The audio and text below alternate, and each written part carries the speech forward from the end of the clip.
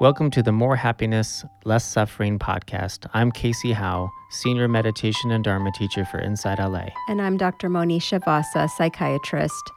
In our little podcasting studio in Orange County, California, we bring wisdom from the couch and the cushion to your real-life questions and struggles. So grab a cup of tea and join us. We're so glad you're here. Welcome back. Today we are talking about living with ease during times of worry.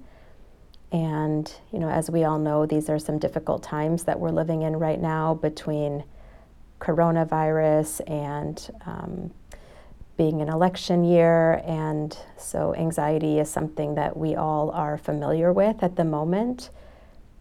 So as always, we're going to start with a poem. And this is a poem called Edge. It's actually a poem I wrote about an anxious night that I was having myself.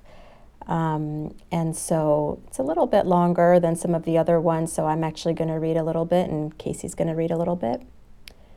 So here we go. 2 a.m. anxiety. You are words that don't make sense, stories without endings, answerless questions and questionless answers, living and dying all at once.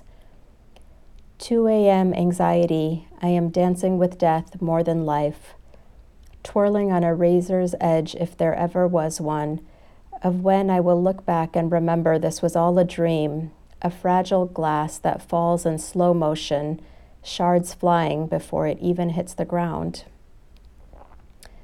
2 a.m. anxiety, you are insomnia, oceans of tears, canyons of fears, the sweetness of fleeting kisses, and the aching beauty of near misses.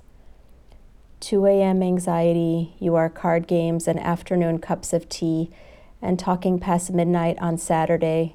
You wrap me in worry of when will my turn come, and how will I navigate joy and pain with strength and grace, and what does that even mean?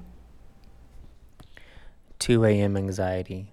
One day soon, I promise I will call you by your name. Drain you of power, loosen your chokehold around my neck. Your voice or your vice around my stomach. Your what-ifing, future-tripping, fear-mongering will dissolve under the light of awareness that this is all there is. 2 a.m. anxiety. Dim light of a single lamp, until I feel myself here, breath becoming words and weight of this pen in my hand, ink appearing like mystery, the sound of silence as night lives on. 2 a.m. anxiety, you are ice, melting in my chest, becoming 1,000 rivers under the heat of a single heartbeat.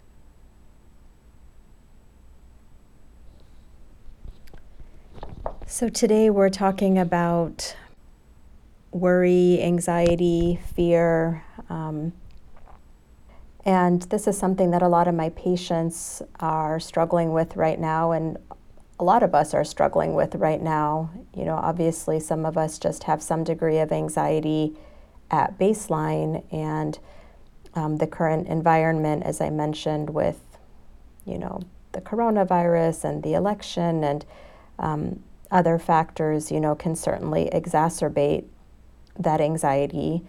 And so today we're going to explore how we navigate that from a mental health and from a mindfulness perspective, and just see if we can get some sense of how we can all feel a little bit more grounded when everything feels ungrounded. Yeah, so what are the things that you are mentioning to your patients as they come in and maybe come to you with some sense of more aggravation than usual? Like you mentioned, we do have a baseline of anxiety, and I think that when there is more of a national or global phenomena, there's a lot more what-ifing, like you mentioned in your poem. And I know from like a meditation background, going into don't know mind and staying with what is here in the present moment, of course, is easier said than done. What things that come to your mind when you're faced with this in a patient situation? Yeah, I mean, it's difficult because each patient obviously is so different and what they need is so different. But I think the first question is usually to try to get a sense of the patient's experience. Like, what is the nature of their anxiety? How does it feel, in terms of their body sensations, their thoughts and emotions, and really try to begin from a place of naming one's experience. I think one of the challenges with anxiety is that it feels so out of our control and it feels so big in the moment that when we can name both our experience as well as the nature of what might be triggering that anxiety from us, even the very process of naming that brings some sense of control to something that feels uncontrollable. Yeah, absolutely. I think that when we're coming to terms with the anxiety and things that are not present, I think very, very simple steps of coming back into what is known, very simply, and going back to the roots of like mindfulness 101 is so important because what is real is so extremely simple and small. So what is real is exactly what you're doing right now. This is like the known. That's all we know. So things like going back to sitting, standing, walking, lying down. So these are the very roots. If we look at the Satipatthana Sutta, one of the main suttas in the Theravada tradition of Buddhism, where Buddha just laid out these very simple steps to come home back to reality. Like we all want truth above all else, and yet the mind will take us away from the truth of what is every chance it gets, into catastrophizing, into ruminating, into rehearsing, into rehashing anything but what is actually real. Like as we sit right here, the only thing that we know that's real for you and I is that we're sitting, we're breathing, we're doing a podcast. Everything else I don't know. There could be a zombie apocalypse outside. I don't know. Yeah. I know that I'm sitting. I know that I'm breathing. And so the invitation is always there when we catch the mind moving ahead of itself. What am I doing right here, right now? Hands on the steering wheel, listening, sensation in my sitting bones, my feet. This is what's real. Mm-hmm. Yeah, and what I like about that is I feel like anxiety is such a process of the mind running away with itself, and the thoughts almost taking on a life of their own. And oftentimes when we actually examine those thoughts, we'll find that our mind is way ahead in the future, far away into something that has not even happened yet, may not happen yet. In fact, we often talk about so many of the things that we worry about never even come to pass. And a lot of those tools that you're talking about coming back to the present moment, about coming back to the actual here and now experience, bring us back from sort of our mind running away from us in that fashion, which is how anxiety often feels. And Casey, I know that you've talked a lot sometimes about how meditation for anxiety in particular might be different than other types of meditation. And I hear that a lot from some of my patients, like it's too uncomfortable to try to sit with my emotions in the moment because the anxiety feels so frightening or feels so real or feels, it does feel based in reality, based on all the input that I'm getting from news and social media. So can you talk a little bit about how when you have clients that you work with who are struggling with anxiety, what specific pointers you might give them when they say that it feels too frightening to actually sit with whatever is in the here and now? Yeah, for sure. Sitting with what is in the here and now, if we look at this approach as more of a Vipassana approach or insight approach where we're looking at the nature of how things are. And this is actually a very advanced practice when it comes to looking at something that's as strong as anxiety, because these things that we want to pierce into the nature of them and see that in actuality they're paper tigers, when we're looking at something heavy like that, they could overthrow our awareness. And so it's important to for one, honor your coping mechanisms. So those things that are completely outside of meditation and into the realm of distraction. So honor Netflix meditation, honor ice cream meditation, honor call a friend meditation, those things. So honor those as you very skillfully start to move towards resting with non-judgmental awareness of what is. And so the more mundane things that you could do, you could distract yourself, and those are more like band-aids, and that's totally fine, and honor that. As you move into the meditation realm, you want to anchor yourself in something that is very grounding, very heavy. So this is why moving into the body is very nice, and especially walking meditation, because walking meditation, it gives the body movement. So if there's energy in the body, if there's anxious energy in the body, I think this is where we came up with pacing. Just naturally we pace. Walking meditation is also very grounding, of course, if we're rooting the energy of the body through attention in the bottom of the feet. So as we're walking, we're paying attention to the bottom of the feet, and we're bringing the energy down, so that when we feel anxious, the energy is up in the head area. Let's say if we were a tree, we're being blown around, by situations and whatnot. So bringing the energy into the feet, and you could, with every step, feel like you're connecting to the earth, connecting to all beings on the earth that are fed and resourced by the earth.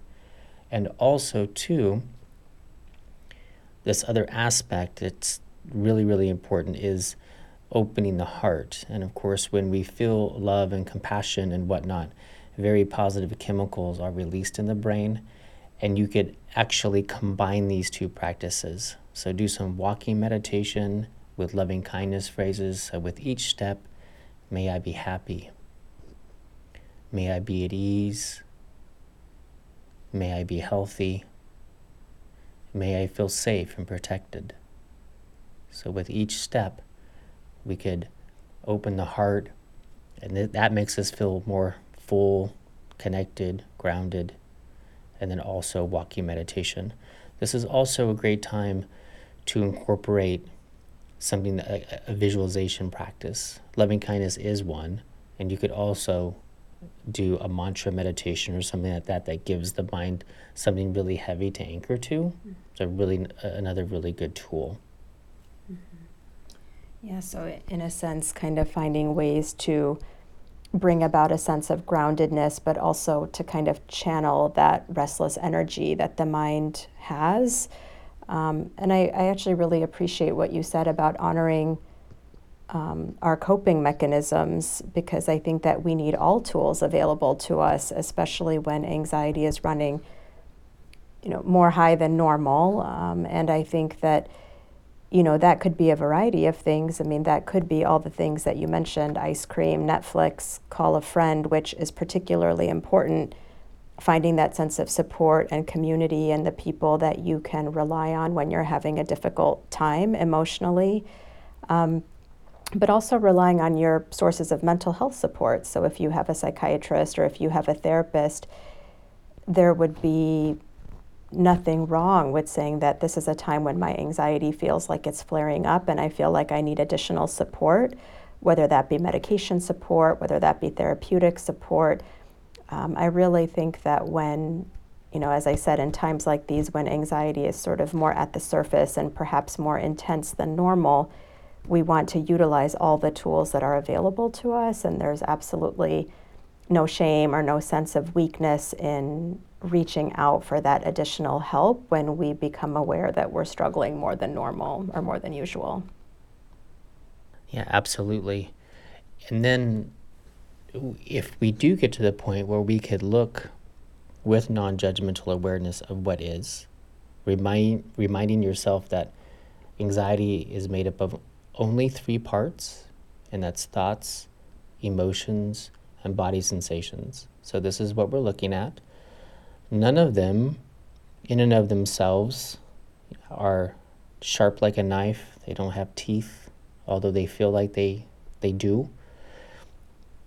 And don't underestimate just a few seconds of looking at them with non-judgmental awareness. If you could be with them, if you can get to the point of being with them just as they are, watching them come, watching them abide, watching them go, and taking refuge in that neutral observer. If you can, some of these are really sticky, obviously, and seductive, and they kind of pull us in.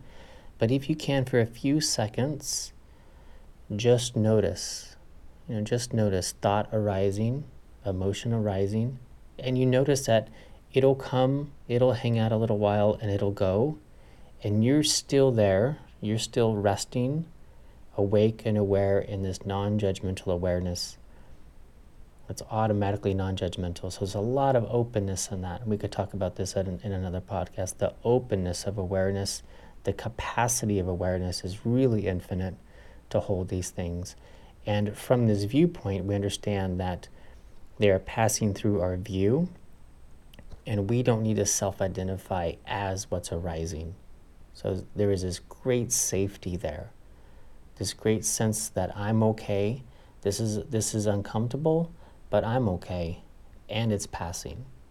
So it gives us this opportunity.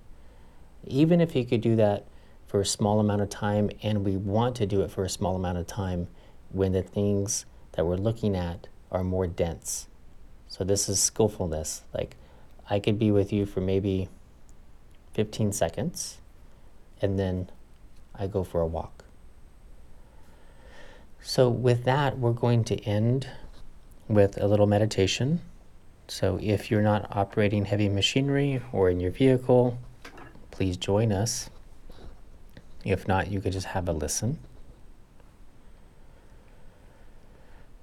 So allowing your eyes to close.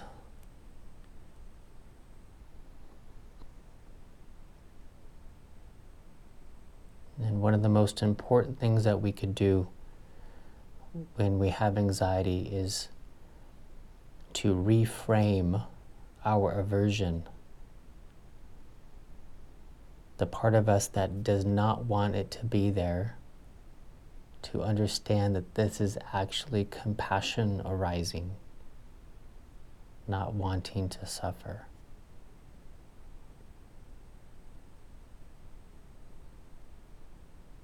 So go ahead and access this compassion, this part of yourself that does not want to suffer. And this goes for any anxious moment or even a sense of just feeling uncomfortable.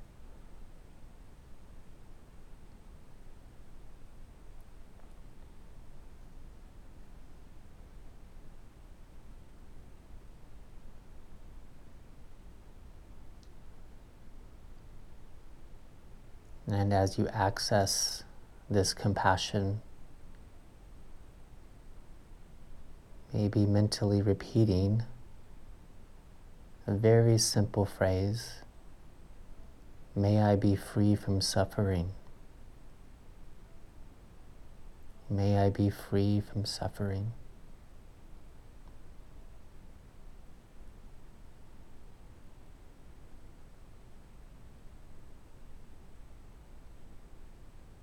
So allowing this just to be an intention, not a demand.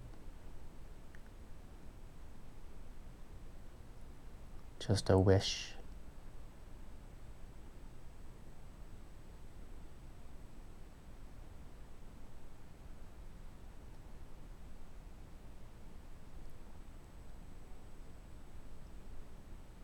And seeing if you can put behind those words an energy of nurturing, of nourishment.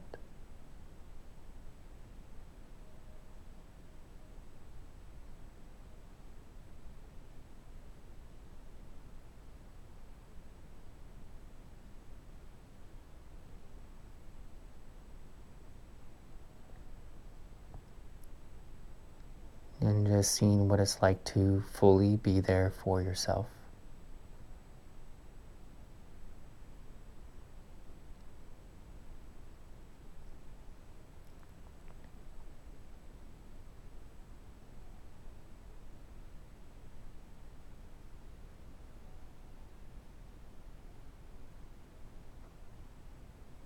May I be happy, may I be joyful, may I be free from suffering, and may all beings everywhere without exception, may they all be free.